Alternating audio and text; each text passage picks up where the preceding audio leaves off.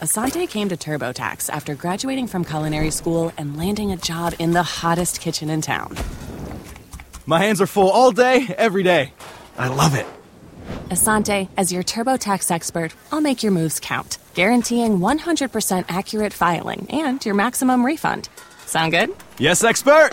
Switch to Intuit TurboTax and make your moves count. See guarantee details at turbotax.com/guarantees. Experts only available with TurboTax Live.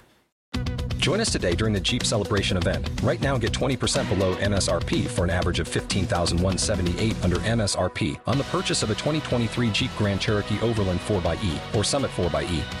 Not compatible with lease offers or with any other consumer incentive offers. $15,178 average based on 20% below average MSRP from all 2023 Grand Cherokee Overland 4xE and Summit 4xE models in dealer stock. Residency restrictions apply. Take retail delivery from dealer stock by 4/1. Jeep is a registered trademark.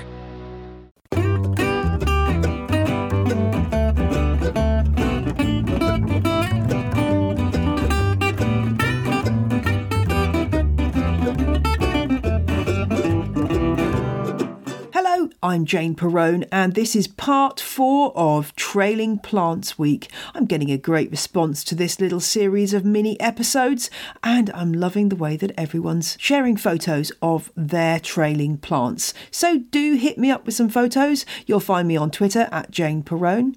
Drop me a line to ontheledgepodcast@gmail.com or join the Facebook group, Houseplant Fans of On The Ledge.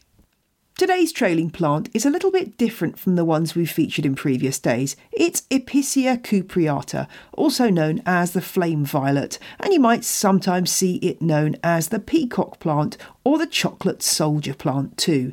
Now, the cupreata part in the Latin name, that refers to its coppery leaves. There are many, many hybrids of this plant, and it comes in a variety of colours and shades, but basically the leaves are hairy and beautifully variegated, from the deepest coppery black with silvery veins to variegations with cream and white and green to reds and pinks. There is just a world of flame violets to discover out there.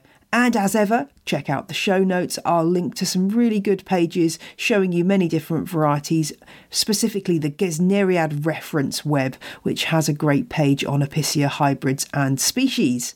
If you've been listening to the show for a while, you'll remember that I sowed some mixed Episcia seeds from Chiltern Seeds back in the spring for the On The Ledge sow-along, and my plants are doing really nicely now. I've got them potted up in a group in 2 different containers, and they're looking mighty fine. Again, show notes are where to go and see some photos of them. These plants are members of the Gesneriad family, as I've already indicated, and they're close relatives of the African violet. They have the same kind of hairy leaves, and the same rule applies about getting their leaves wet. Avoid it at all costs. So when you're watering, either water from the bottom and allow the pot to soak up the water, or water very carefully from the top, and making sure not to get those leaves splashed. In terms of light, well, the brighter the light, the better the colour you're going to get on the leaves, but avoid any direct sunlight because they just don't like that. Really, if you've got African violets or any other kind of Gesneriads such as Streptocarpus or Primulinas, these should be fine growing in a similar spot.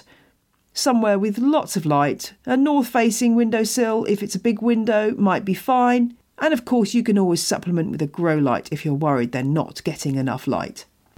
These plants do thrive in quite high levels of humidity, and it's obvious why when you look at where they're from. They're a Central American plant, so places like Ecuador, Colombia, Venezuela and so on, where you'll find them creeping along the ground and spreading themselves about. They also grow very, very well as trailing plants. And in fact, if you look at the show notes, sorry to keep going on about them, but they are a great resource. You will find that there's a picture from Dale Martins back in the Gesneriad special episode showing some flame violets dramatically trailing. So do use that as your inspiration if you fancy trying these plants. If you're wondering about potting mix for these, if you can get hold of an African violet specialist mix, then that's ideal. If not, just use regular houseplant compost, maybe add a little bit of grit or perlite to improve drainage, but they do need a reasonably fertile soil. They shouldn't be planted in cactus compost or anything like that. So when these are growing in their native environment, they're spreading along the ground via stolons. And at the end of the stolons, little plantlets will develop. And that's one of the major traits of this plant, how easy they are to propagate, because you can take off any of those plantlets and pot them up and they will go away and you've got a new plant. I haven't done much to supplement the humidity on these plants, but if you find that your plant is struggling, it might be worth considering putting it in a terrarium. They do very well in terrariums and vivariums. And bear in mind that the warmer the temperatures you have, the higher the humidity needs to be. So don't try growing them in very hot and dry air conditions because they just won't be happy in that kind of setup. They do like quite warm temperatures too.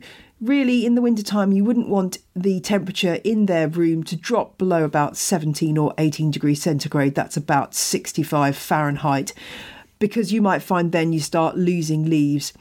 If they do start looking miserable in winter because you can't keep that kind of temperature up, then there's an easy solution, which is just to take some cuttings and start with new plants in the springtime. This is easy, as I say, because they do produce these stolons. And as I found, they're also very easy to produce from seed. I sprinkled mine on some seed compost back in February and then pricked them out once they had got a couple of sets of leaves. And even though some of them were really quite neglected in my outside potting shed, they still managed to come back from the dead and have done really rather well. So if you want to get lots of Epicias and don't want to spend that much money, do look at getting some Episcia seed.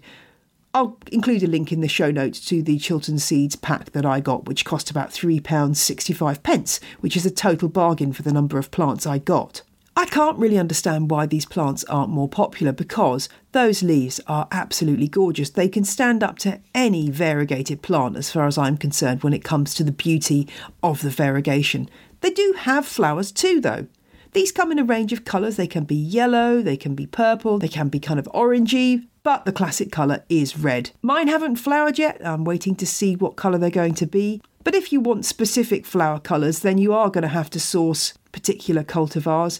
In the UK, I haven't really found a source to do that, unfortunately. If you're lucky enough to be in the US, then Violet Barn are a brilliant seller of African violets, Epicias and more, and they have a nice selection of hybrids that you can buy. And if you get involved in the Gesneriad Society, that's a great way of getting hold of Episcia seed through their seed scheme.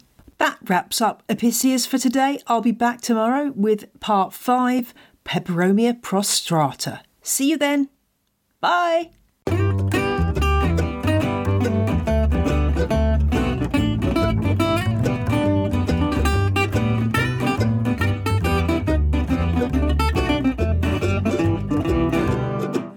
The music you heard in this episode was Roll Jordan Roll by the Joy Drops, licensed under Creative Commons. See my website for details.